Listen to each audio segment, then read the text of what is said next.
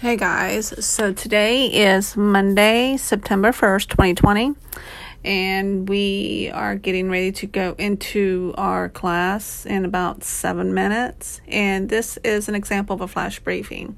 For those who use Alexa, or at the very least are not anti-Alexa, I know some are, this is a good way to learn about any kind of updates that's outside of email.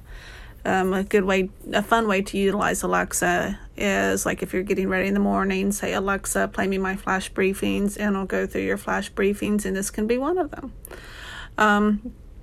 This was kind of one of the assignments that we did for JavaScript and last spring, but I know it was a chaotic time, and I think everybody had various statuses of completion on that.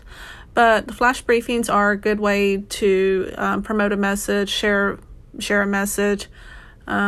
It's for teachers to students, for organization or business to work with others or their potential customers. Dave Ramsey, he does like a little couple minute spiel, and then to hear more, listen to the Dave Ramsey podcast.